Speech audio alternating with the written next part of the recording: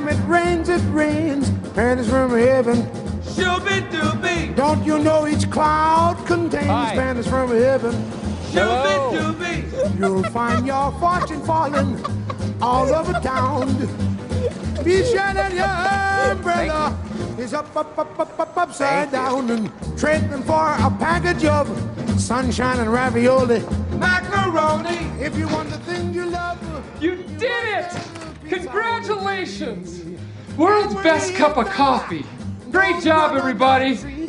It's great to meet you. Hi. Now come over here, boy. Sam.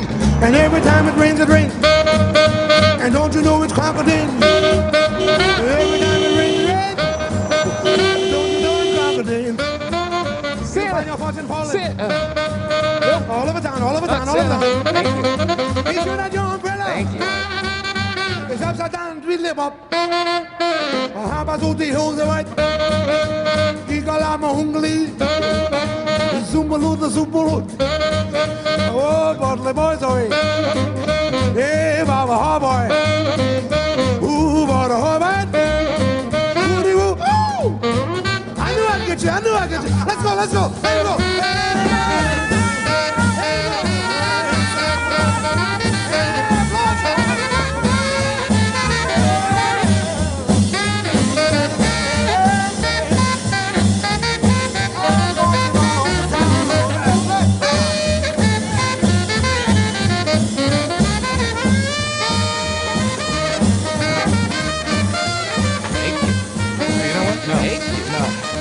Get out of here. Get out of here.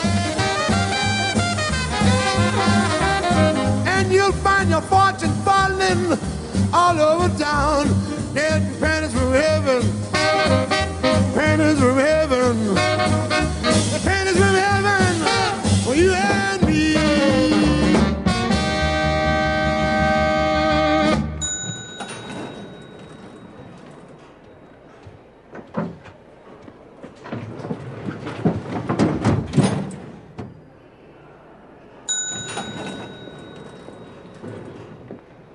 Hello.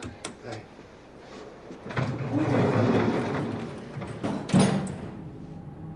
Oh, beautiful.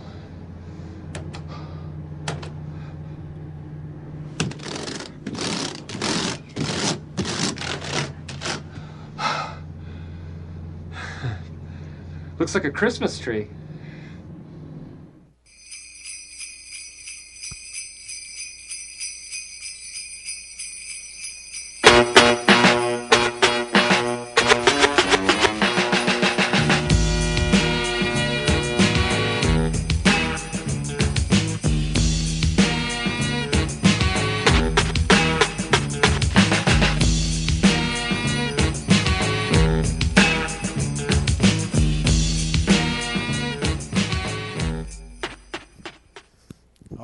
Good morning. That's one of my favorite Christmas movies. It goes up there right up at my house with It's a Wonderful Life now and Christmas Vacation and some of those other movies. We watch that every year. And what I love about that movie so much is because it's what Will Ferrell, who plays Buddy the Elf, he does such a great job of displaying this childlike innocence and wonder about everything he sees. And whatever it is, it's like he's seeing things for the very first time. And those of you that have raised kids and are raising kids, you can remember those moments where your little ones would understand something or they'd see something for the first time, and to you it's just, regular old, oh, this has been going on for years, and they see it and it's like their face lights up and all of a sudden they get it and they're just amazed by it. And when I thought about this movie, the thing that I thought about in relating it to what we're going to talk about this month at Christmas is that there is this wonder that we should have about Christmas, about the fact that Jesus came to earth, but for some reason we lose that. And I want us to try to gain back some of that wonder that we have lost over time. There's a pastor in California who I like a lot, and if you've been here during June when we've done the One Prayer series, we've watched him on the screen. His name is Francis Chan, and we got to hear Francis speak a couple months ago at a conference, and he said something that was so true. He said, He said, every year at Easter, we try to come up with new ways to make the resurrection of Christ more exciting. He said, how much more exciting can it be? And I thought about the same thing for Christmas. We try to come up with, well, how can we explain, the birth of Jesus to where it'll be exciting to people? Listen, Jesus came to earth. It was God coming to earth. That should be enough right there. And so what I want us to do today is I want us to try to kind of step out of our cynical selves and look at that. Now, I understand that we live in a world, and culture has kind of created us, has shaped us into these cynical beings that we are, because we get such a barrage of information and nothing seems new to us anymore. Nothing seems exciting. I'll give you an example. The next time you turn on the TV and see what looks like a Jiffy Pop container balloon floating through the sky, you're not going to believe that there's a 6-year-old boy in there again, right? Because you've been fooled by that one time before. And the next time you see that, you're going to say, man, that boy's upstairs hiding in the closet. I've seen this story before, right? And that's kind of the way we are with a lot of things in society nowadays.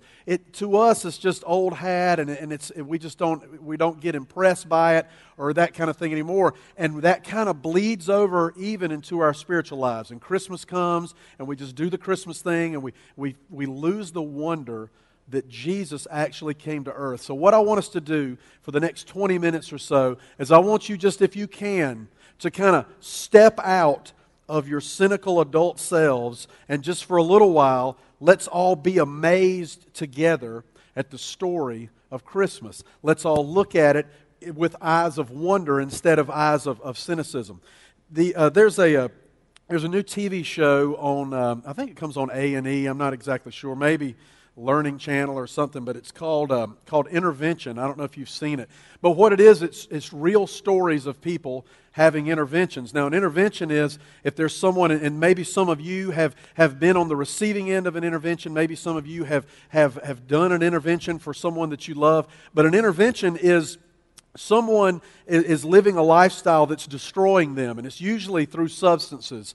It's through alcohol or drug abuse, and they're living this lifestyle, and it's leading them down a path of destruction, and the family or friends of this person will come together, and usually it's a surprise, and they'll show up, and it's not a good surprise for the person, but it ends up being good in the long run. But they'll show up, and they'll say, listen, we love you, and the path you're going down is going to destroy you, and you need to stop this, and we're here to help you. We want to do all we can to help you with this. And so there's this intervention that takes place to try to stop these people from killing themselves, from hurting themselves with these substances. And as I thought about the story of Christmas, and I kept reading through the passage of Scripture, it occurred to me that Christmas is an intervention.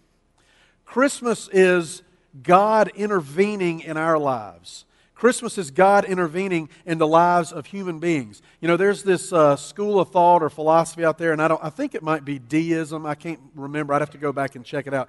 But where there's these folks that believe, yeah, there is a God, but He just kind of created the world and He set it all in motion. Then He sits back, takes His hands off, and just watches it. That's all He does. He never gets involved in it. Christmas totally blows that theory out of the water, because Christmas is God intervening in the lives of humans, intervening in what goes on earth. And we're going to talk about that today. There's several ways that He intervened, and the first one that I want you to think about is this.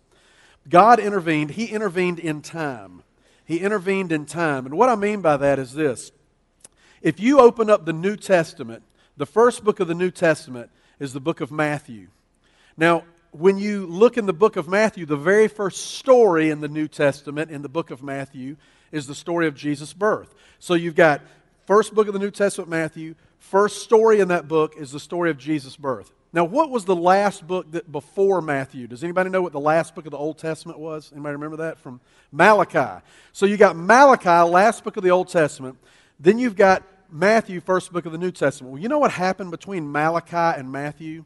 All reputable Bible scholars, of which I'm not one, but I can read what they write, they all agree that during that time, they call that the intertestamental period, and it's 400 years.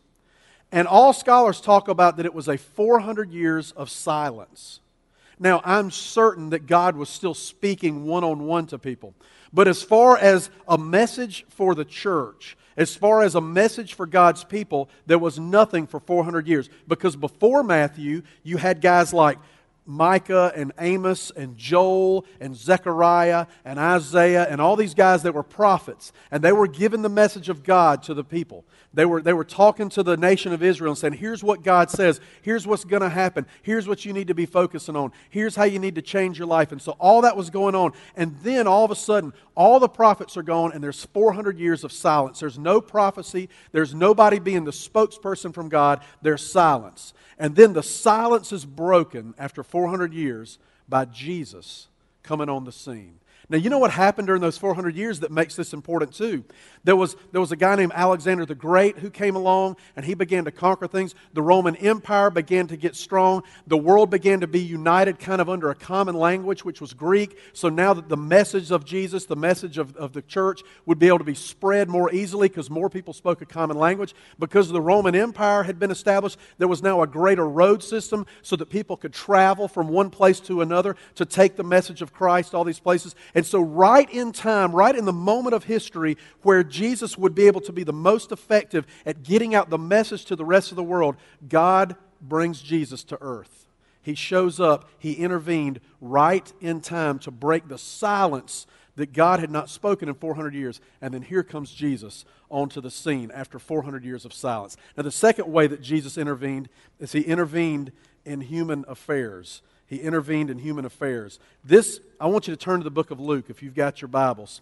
Luke is in the New Testament, the third book, Matthew, Mark, and Luke. Turn to Luke chapter 2, and I'm going to read some scripture to you, and then you're going to stay in Luke for the next point as well. This part of the story that I'm about to tell you is one of these things, when we talk about God intervening in human affairs, this is one of those things that for years, I grew up in church and I've heard this story forever and ever and ever. Before I can even remember being able to know what was going on, I'd heard about Jesus and Bethlehem and the stable and all those good things. And this is one of the parts of the story that I just for years read over and thought, oh, that's cool, but I never thought about what it meant. So I want you to look at Luke chapter 2. And I'm going to start by reading the first 3 verses. Luke 2, 1 through 3 says this. In those days, Caesar Augustus, now he was the king of Rome at that time, Caesar Augustus issued a decree that a census should be taken of the entire Roman world. This was the first census that took place while Quirinius was governor of Syria. By the way, parents, if you want to ruin your kid's life, name him Quirinius, all right? He won't be able to spell his name until he's like in the 5th grade. While Quirinius was governor of Syria, and everyone went to his own town to register. Now, you read that and you say, okay, yeah, big deal, census, right? We have one of these around here every 10 years. They do a census and somebody will come by your door, they'll send you something in the mail, or probably now you can do it online, I don't know. So big deal, they did a census then, they do census now. But the important part is look at verse 3 again. It says, everyone went to his own town to register. The last time they did a census here, you didn't have to go anywhere. You didn't have to travel to where your ancestors were from. We got to go back home to Detroit, Michigan, because that's where my granddad lived, because we got a census going on and we got to go back there. We didn't have to do that. But in these days, when they had this census that took place, Joseph had to load up his pregnant wife and take off to Bethlehem. And so look at the next 2 verses, 4 and 5. So Joseph also went up from the town of Nazareth in Galilee to Judea to Bethlehem, the town of David, because he belonged to the house and line of David. He went there to register with Mary, who was pledged to be married to him and was expecting a child. Now let me ask you this question. If there had not been a census that Caesar Augustus, if there had not been a census that Caesar Augustus had said, hey, we're going to make everybody go to their own town, would Jesus have been born in Bethlehem? Probably not. Here's why. Because Joseph was a good man, and he's not going to look at his very pregnant wife. I love in the King James Version it says that she was great with child. I see some women walking around and, well, that woman is great with child. There's pregnant and then there's really pregnant. You know what I'm talking about? When they're really about to have the baby. And that's the way Mary was. She was about to have this baby. And Joseph, being the man he was, he would never look at his wife and say, honey, let's go on a trip. let's put you on a donkey and we're going to ride for miles and miles and days, and you bouncing up and down on that donkey while you're about to have this baby. Let's go take a trip. He would never have done that. But why did he do it? Because the law required him to. Because Caesar Augustus said, there's going to be a decree, that we're going to have a census, and you've got to go back to your hometown. So he goes back to Bethlehem. So now here's the deal. So now you might say, okay, Cliff, so if there had not been a census, Jesus wouldn't have been born in Bethlehem. That's no big deal, right? I mean, he's God. Why does it really matter where he's born? He could have been born in Taylors, South Carolina, for all I care. He's still God. He's still Jesus.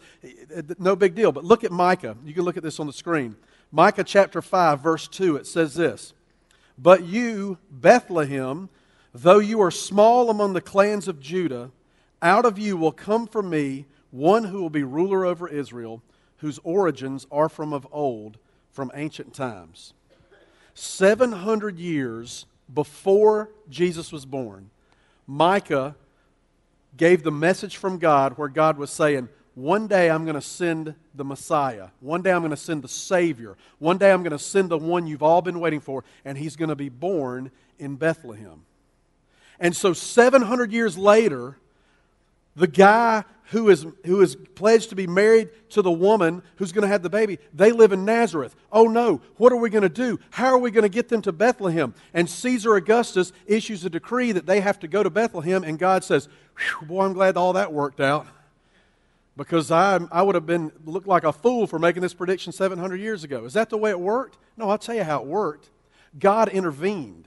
God intervened in the affairs of humans. Whereas Caesar Augustus thought that he was totally in charge of his own life, and he was totally in charge of what went on in his kingdom, and he could do whatever he wanted. He said, I have this census taken. He had no idea that that was the work of God, that was God's hand to make that happen, so that Joseph would take Mary and go to Bethlehem. God used a pagan king of an oppressive empire to do what he wanted to do. And you and I worry because there's a Democrat in the White House. What are we going to do? Like God didn't know that was going to happen. Like God's not in control and can do whatever He wants, whenever He wants. God intervened in human affairs, and He can do that again. The third way that God intervened that I think is so amazing that we kind of brush over sometimes from time to time is that He intervened in the laws of nature. He intervened in the laws of nature. Look at Luke chapter 1. Just turn over one page there. I'm going to read two passages where you'll see this. Luke 1, verse 5. In the time of King Herod of Judea, there was a priest named Zechariah who belonged to the priestly division of Abijah. His wife Elizabeth was also a descendant of Aaron.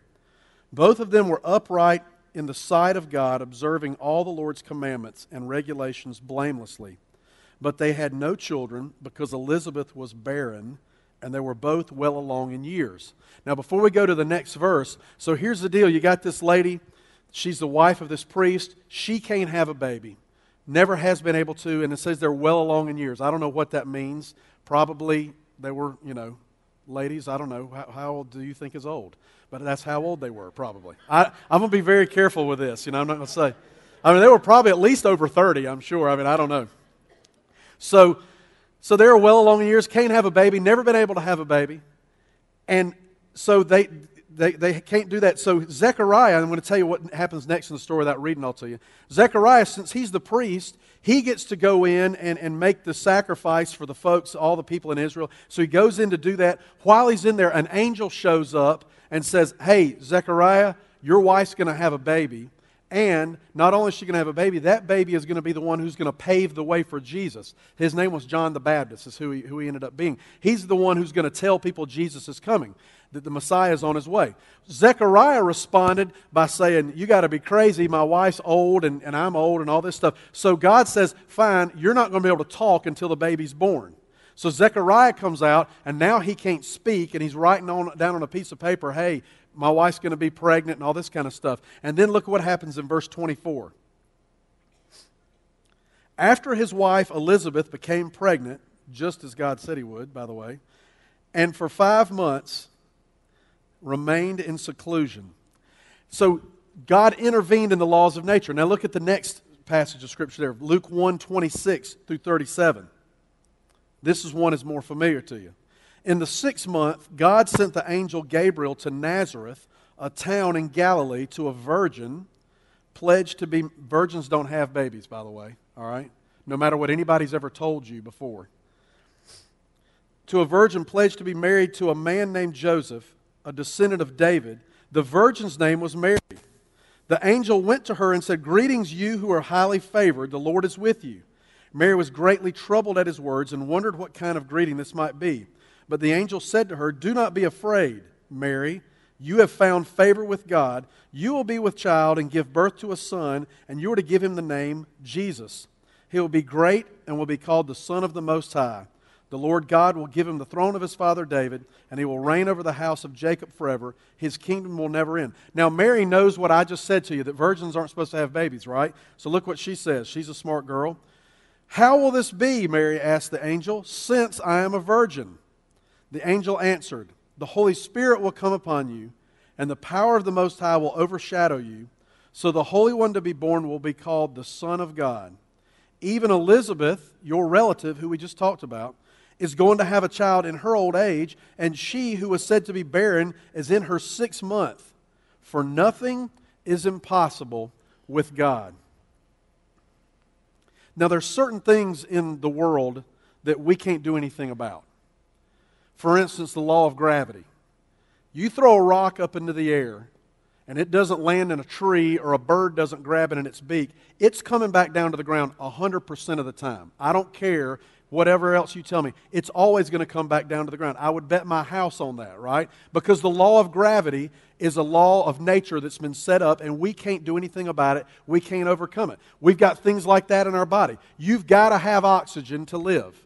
No matter who you are, you've got to have oxygen, some type of oxygen. If you don't have it, you'll die. If your oxygen supply gets cut off, you'll suffocate. One of the laws of nature. Another law of nature that's been set up that has to be true is it takes a man and it takes a woman to have a baby. Now, you might say, well, wait a minute, I thought, they do this kind of stuff in labs. It still takes an egg from a woman, and it takes seed from a man to fertilize that egg, and that's what it takes for there to be a baby to be conceived and a baby to be born. Now, we've gotten real smart, and we figured out how to do that in a petri dish, or, to do in vitro fertilization, all that kind of stuff, but still, the two basic elements have to be there. There has to be the part from the woman, which is the egg, and there has to be the part from the man to fertilize that egg for that baby to be born. That's one of the laws of nature. But look what happens in this story. God comes in and He intervenes in the laws of nature, and He says, this girl here is going to have a baby, and she's never had any of her eggs fertilized. She's never had everything take place that's supposed to take place for her to have a baby. Has not happened. God has totally blown out of the water and changed the laws of nature. Why? For His own purposes. And He can do that because He set up the laws of nature. If God wants to overcome the law of gravity to do something, He can do that because He set it up. If God wants to overcome the law of sexual relations and of reproduction between a man and a woman, He can do that because He's God and He set all of that up. And I love the verse where it says there in verse 37, where the angel says to Mary, "For nothing is impossible with God." So God not only intervened in time, not only did He intervene in the affairs of humans, but He also intervened in the laws of nature. He took those laws and He turned it around and He did whatever He needed to do with it. Now, in just a second, we're going to talk about the final way, the most important way that God intervened. But before we do that, I want you to notice, this is why I want us to talk today about the wonder of the birth of Christ. We've just talked about the fact that a woman who was a virgin had a baby. Another woman who had never been able to have children, who was past the age where we're supposed to have children, she had a baby. We talked about the fact that God took a pagan king and He used him to do His will to make a census happen so that Joseph and Mary would be in Bethlehem. And we talked about the fact that God showed up on the scene after 400 years of silence in the part of Jesus. And we hear all that, and still we hear that and we think, yeah, we've heard all that before. It's really not that big of a deal. But it's amazing what God did when Jesus was born. And think about this. There's all this other stuff I haven't even mentioned.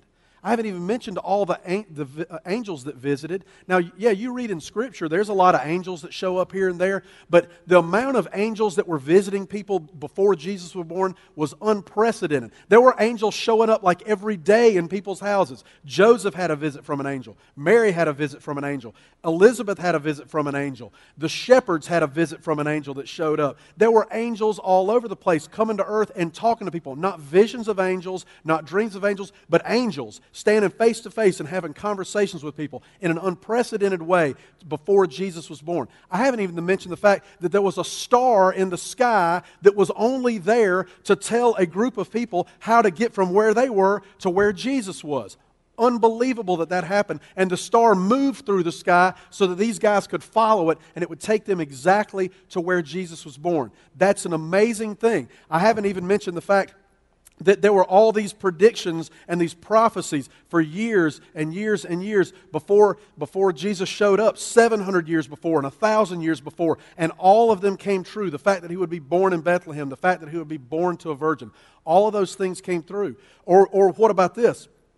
The fact that there was this regimented class structure in those days. The poor were very poor. They could never rise above that level. The rich were very rich. They would never stoop down to the level of the poor, not even hardly to ever help them. And God took that class structure and He just blew it all up when Jesus came on the scene. He took the poorest, most looked down upon people like the shepherds and said, hey, how about y'all be the first ones to get to see the Son of God when He shows up on the earth, and lets them come first. And then He takes a king, King Herod, who's extremely powerful. He has nothing to fear. And he gets so worried about a little baby that's born in a barn that he starts killing all the babies that were born. God took the class structure and He just totally turned that upside down. Now, all of those things are amazing. And all those things should fill us with wonder at the fact that God came here to intervene in our lives. But here's the greatest intervention of them all, and the one that I don't want any of you to ever miss. Christmas is God's intervention into our sin. Christmas is God's intervention into our sin. See, when Jesus showed up and when Jesus was born in a stable in Bethlehem, this was the beginning of the fulfillment of God's plan to erase sin from the earth. Sin will destroy all of us, and sin would destroy all of humankind, and God knew that. And just like someone, maybe you've had an intervention for a friend and you say, this path you're on, this path of alcoholism or drug abuse is going to end in your destruction. God knew that sin was going to end in the destruction of mankind. And He intervened into our sin by coming to earth as a baby. And the amazing thing about this is, all of history leading up to this point had been pointing to this. Everything that had happened before was leading to this moment where Jesus would be born in this stable and then would grow up and He would live a perfect life as an example for us. And then He would die on a cross and He would pay the sacrifice for your sins and for my sins. And then not only that, He would rise again after dying on the cross so that He would give us hope and He would defeat death forever. And everything that had happened before had been pointing to this moment. And so the moment when Jesus was born in a stable in Bethlehem and the shepherds show up and the wise men come and all that kind of stuff, that was the beginning of the fulfillment of God's plan from day one. See, listen to this. When sin entered the earth, there was this thing called the Garden of Eden, right? And you had Adam and you had Eve, and they were naked, and it was awesome, and they were running around, growing plants and just doing all the kind of stuff that, just naked farmers is all they were, right? And it was amazing. Nobody had ever been mean to each other. No one had ever talked about each other behind their back. No one had ever punched anyone else. No one had ever murdered anyone. None of that stuff had ever happened. And it was just the two of them and God. But then sin entered into the world. And from the moment sin entered into the world, God began pointing the way to Bethlehem. You know what it says in the Scripture happened in the Garden of Eden? It says after sin entered into the world, Adam and Eve all of a sudden realized they were naked, or naked as we say around here. And they realized it and they were ashamed because they didn't have any clothes on. They didn't even know what clothes were, but they wanted to cover up. And so you know what God did? It says in the Scripture, And for years I missed this. It says that God Himself made them coverings. They didn't make their own. For years I thought they went and slaughtered a lamb or a cow or something, and Adam fashioned like a sport coat out of it, and they put on their own clothes. They didn't make their own coverings. It says in the Scripture that after once they realized their nakedness and it sin entered into the world, God Himself covered them. And He covered them with the skin of an animal.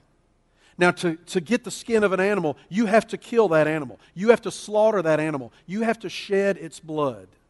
And so, from that moment, God was pointing the way to the cross. He said, I'm going to cover your sin with the skin of this animal. And then from there, you go to the story of Abraham. And Abraham has this son, and in the Scripture it says, God tells Abraham he's got this son, Isaac, and God says, I want you to take your son, and it says this in the Old Testament, I want you to take your son, your only son, and I want you to sacrifice him for me. And so Abraham goes up the mountain, and he's going to kill Isaac because God has said to do it. But at the last moment, before he does it, what do they hear behind them? God says, don't do it, and behind them they hear something caught in the thorns, and they go over there, and what is it? It's a male lamb. It's a ram. And instead, they sacrifice the male lamb instead of the only son. What is that pointing the way to? That's pointing the way to the fact that one day God would sacrifice His only son. This male lamb of God. He would sacrifice him for us. And then you go to the story of Moses, and they're out in the desert, and they're wandering around, and they've done some stuff that had ticked God off, and so God sends snakes into the camp, and there's snakes everywhere biting people and killing them, and God tells Moses, take one of the snakes and lift it up on a pole, and as long as the people look up to that snake on the pole, as long as they keep their eyes on that, then they can't be killed by these other snakes. And then you get all the way to John chapter 3, where God says, just as Moses lifted up the snake on the pole, and the people look to that for their salvation, one day Jesus will be lifted up on the cross, and the people will look to Him for their salvation. Over and over and over again, you see where from the beginning of time, from the moment that sin entered into the world, that it was pointing to the way to when Jesus would be born in Bethlehem and God would intervene into our sin. That's why Christmas should never, ever lose its wonder for us. Because it's more than a story about a baby being born. It's more than a story about shepherds and wise men, and all those things are so important and so cool, but it's a story about God intervening in your life and my life. Because without God, without Jesus dying on the cross, I deserve to burn in hell for the rest of eternity. I love one of the songs we sang earlier. It said, you loved me even though I don't deserve it, or something like that, or even though I'm unworthy. That's exactly the way we are. None of us are worthy to enter into heaven. None of us, just because of who we are and where we were born and how much money we've made and how good we've been, none of us can enter into heaven like that. But Jesus said, I'm going to die for you. I was born in this stable. I lived this life. I'm going to die for you, and if you will trust me, you can enter into heaven. I am the way, the truth, and the life. No one comes to the Father but by me. Matthew chapter 1, 20 and 21. When the angel shows up to talk to Joseph, he sums it all up when he says this. After he had considered this, an angel of the Lord appeared to him in a dream and said, Joseph, son of David, do not be afraid to take Mary home as your wife, because what is conceived in her is from the Holy Spirit. She will give birth to a son, and you are to give him the name Jesus, because he will save his people from their sins. Jesus didn't come just to be a good teacher. He didn't come just so that people could quote him later and sing songs about him later. He came so that he could die on the cross, and he could save you from sin, and he could save me from sin. And my prayer for you this Christmas is that every time you look at a nativity set, and every time you see a Christmas tree, and every time you see lights up, that you will be reminded that Christmas is the story of God intervening in your life to save you from sin. I want you to bow your heads.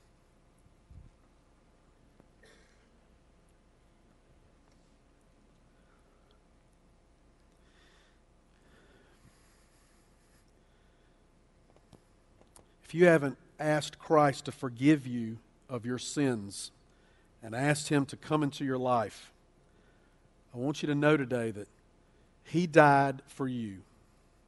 If you had been the only one that had ever sinned, He would have still died for you.